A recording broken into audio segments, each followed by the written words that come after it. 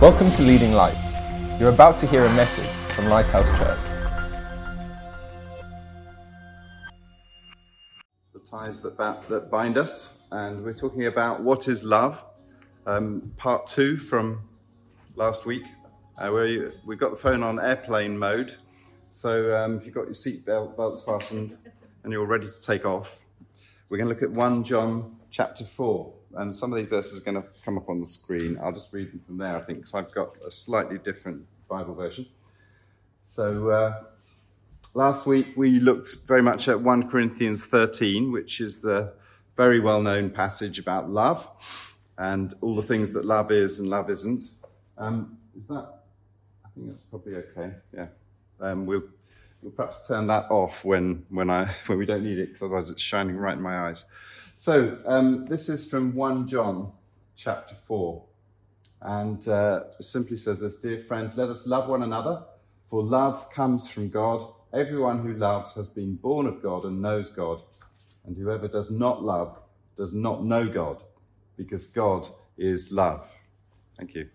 And there's 3 things in there really that I would like to bring out very simply, and the first one is that love comes from God. All right, that's where it comes from. And the second thing is that actually, not only does love come from God, but God is love. His very nature is love. And then the third one is that we have to know God if we want to love. Very simple.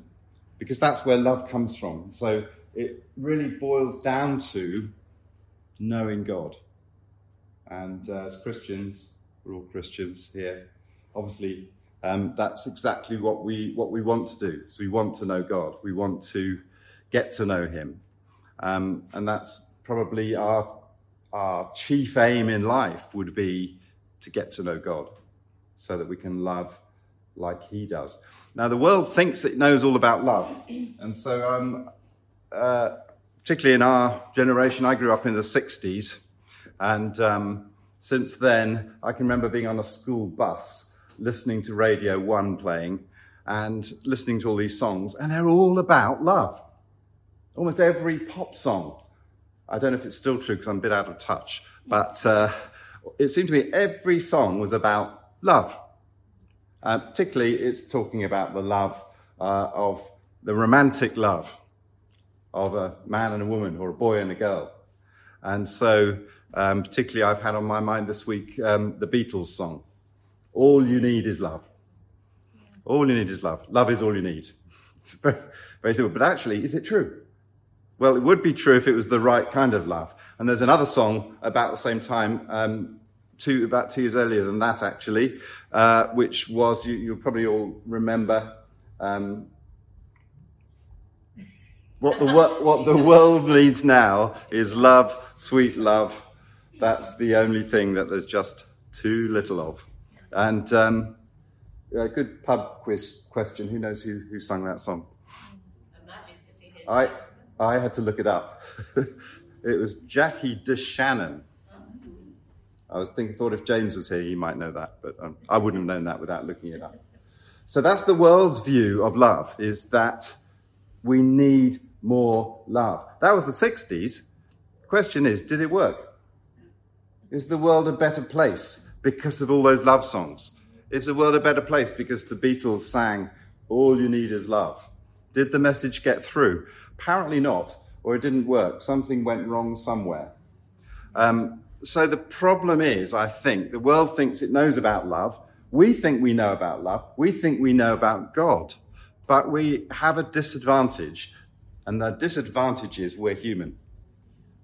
So we start from a place where we think we know about these things, but we don't really, because we've got this limited world, this limited worldview that we live in.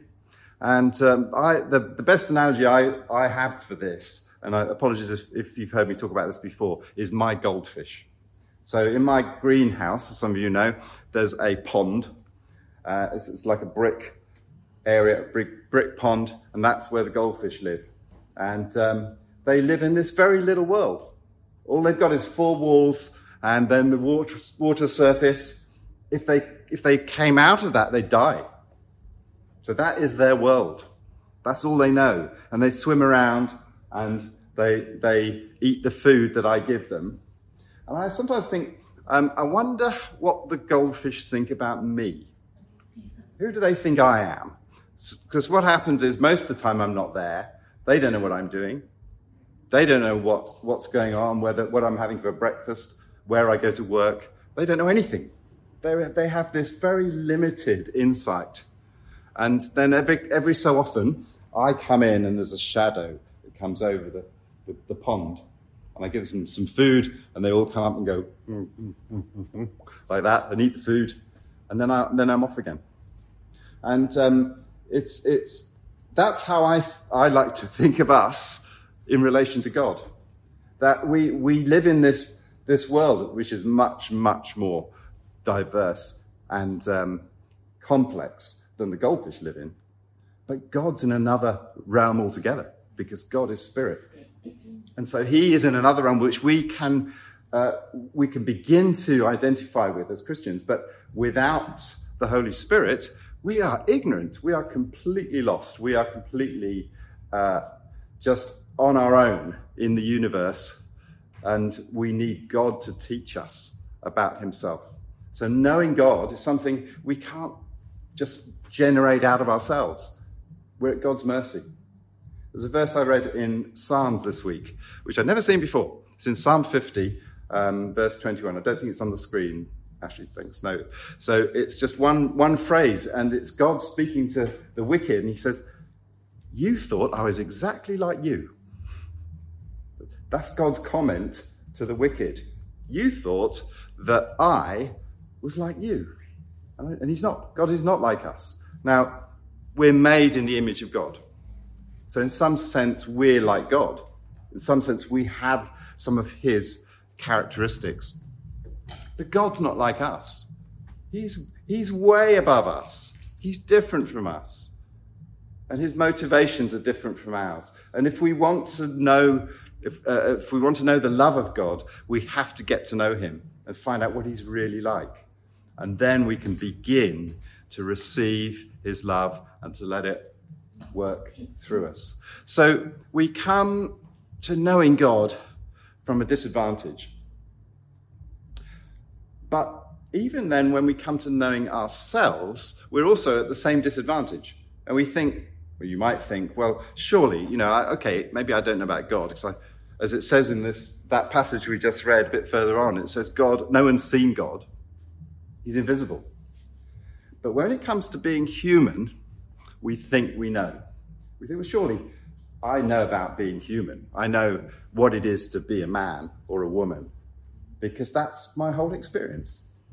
But even there, actually, we find because of what's happened, because of sin, because of the fall, because of the corruption that's in the whole of the world, even when it comes to being human, we're not qualified to really be very discerning about it. And so we find even in that area, we need teaching. We need helping. And the only real human being that ever lived, of course, was Jesus Christ.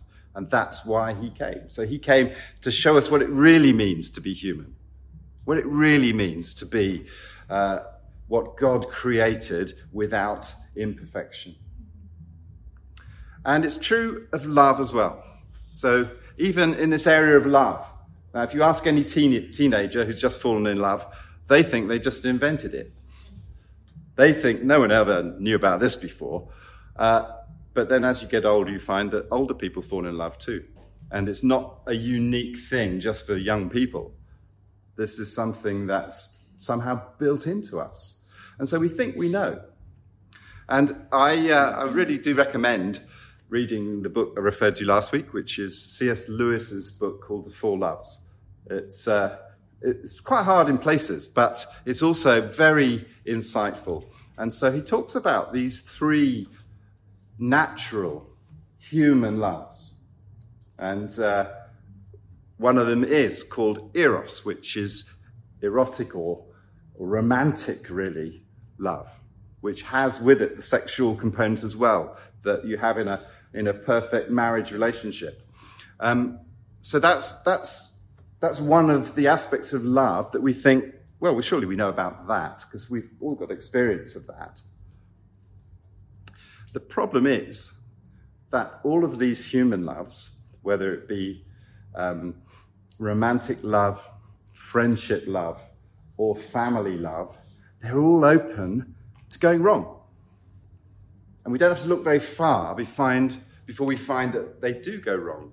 And so we've all got experience of where the perfect relationship apparently has gone wrong and they've separated, or family has been broken up and children have been damaged because it's gone wrong.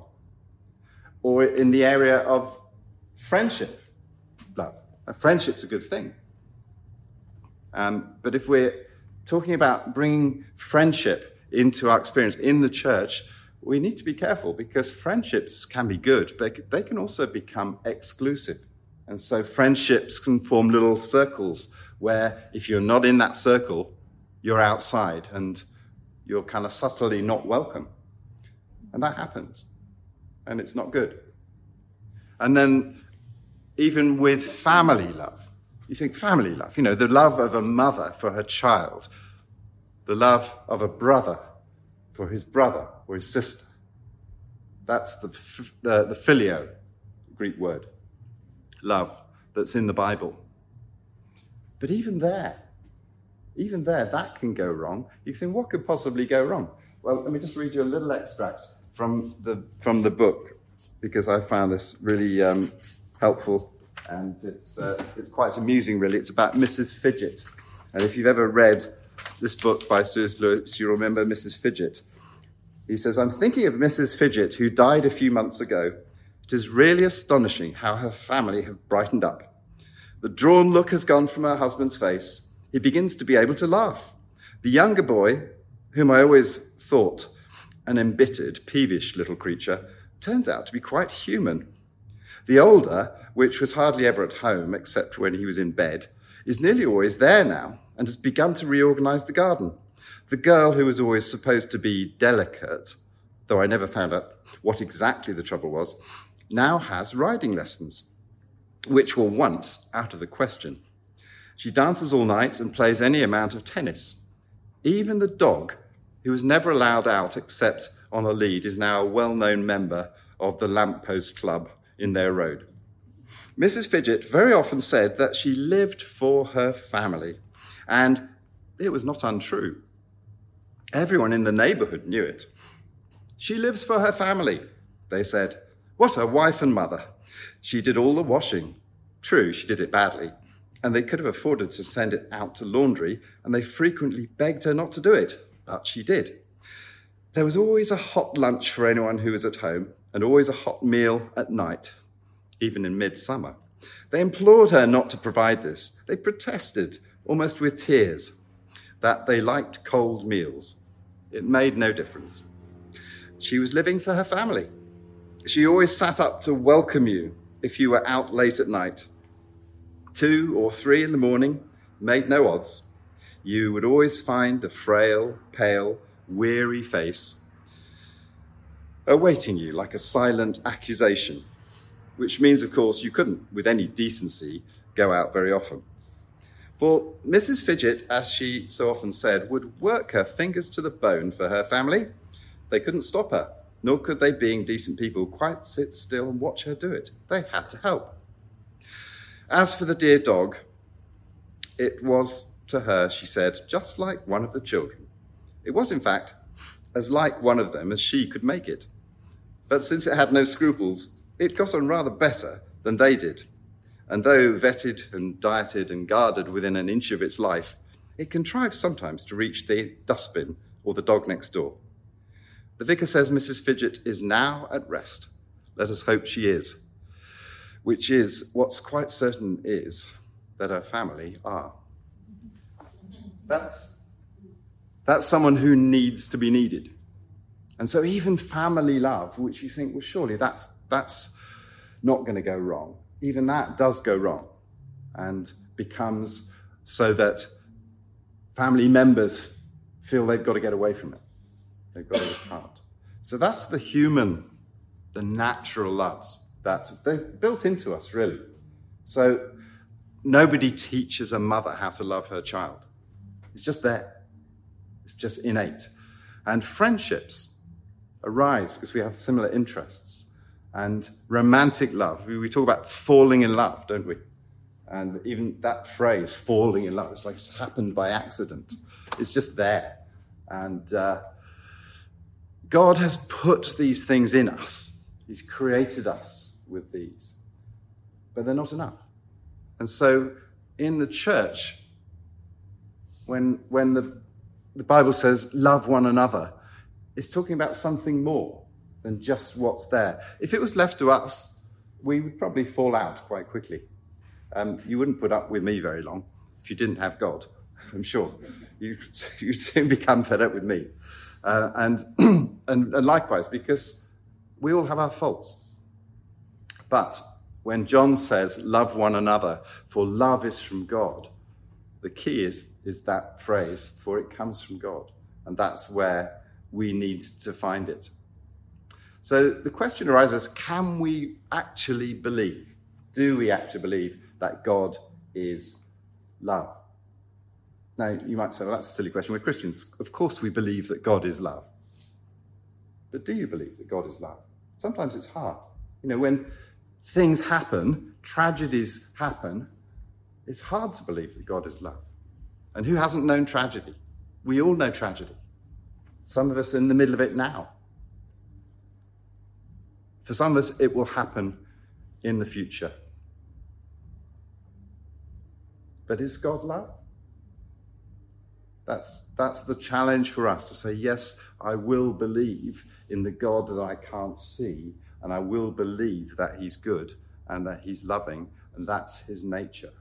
And I think that's something that we all have to face at different times.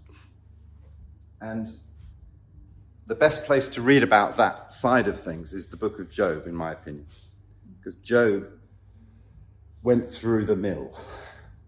He had an awful chain of events. And you can read about his arguments with God about it in the book of Job. There's a whole 42 chapters of the disasters at the beginning and then his arguments about why this has happened. Why has this happened? And in a sense, he doesn't really get any answers. But let's look what he says at the end of the book, because I think it's quite instructive for us to see what it says in Job chapter 42. And he's quoting God here.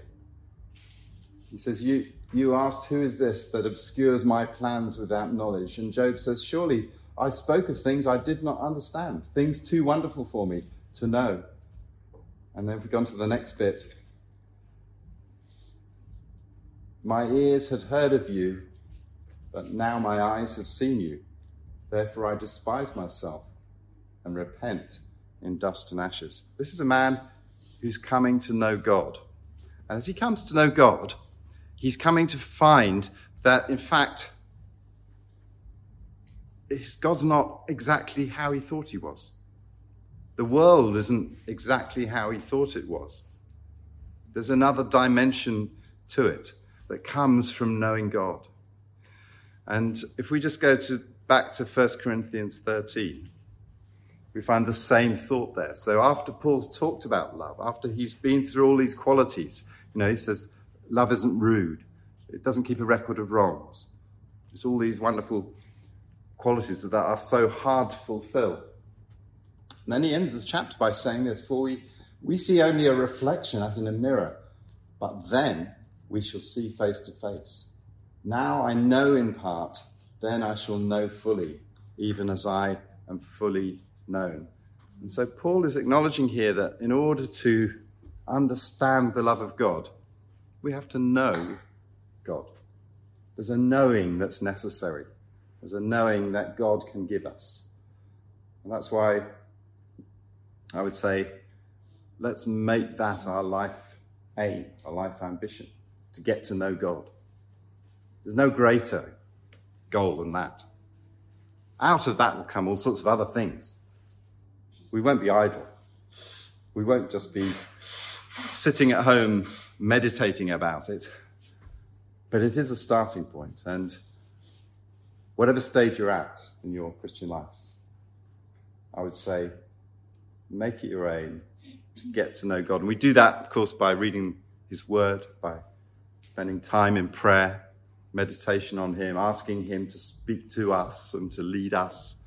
And as we get to know him, what we get to know, in fact, is the love of God that surpasses knowledge, as it says in Ephesians. And that's the love, then, that will flow through us to each other. That's the love that will enable us as his church to live in harmony, to love one another, to overlook things that annoy us, to be generous where we're tempted to withdraw. And God will help us, because he is love. That's his nature. And he will infuse us with that nature more and more as we seek him. Amen? Thank you. Let's just pray. Lord, we ask you, please, for this infusion of your very self, the divine nature, that we could be a people, a supernatural people with more than just our own resources, people reaching out to each other and beyond us to the world with the love that you have demonstrated in the sacrifice of your Son. Amen. Thanks for listening. Please visit leadinglightsnetwork.com for more resources and subscribe to our podcast on iTunes. Please consider supporting this ministry by making a donation on the giving page at leadinglightsnetwork.com or lighthousejersey.com.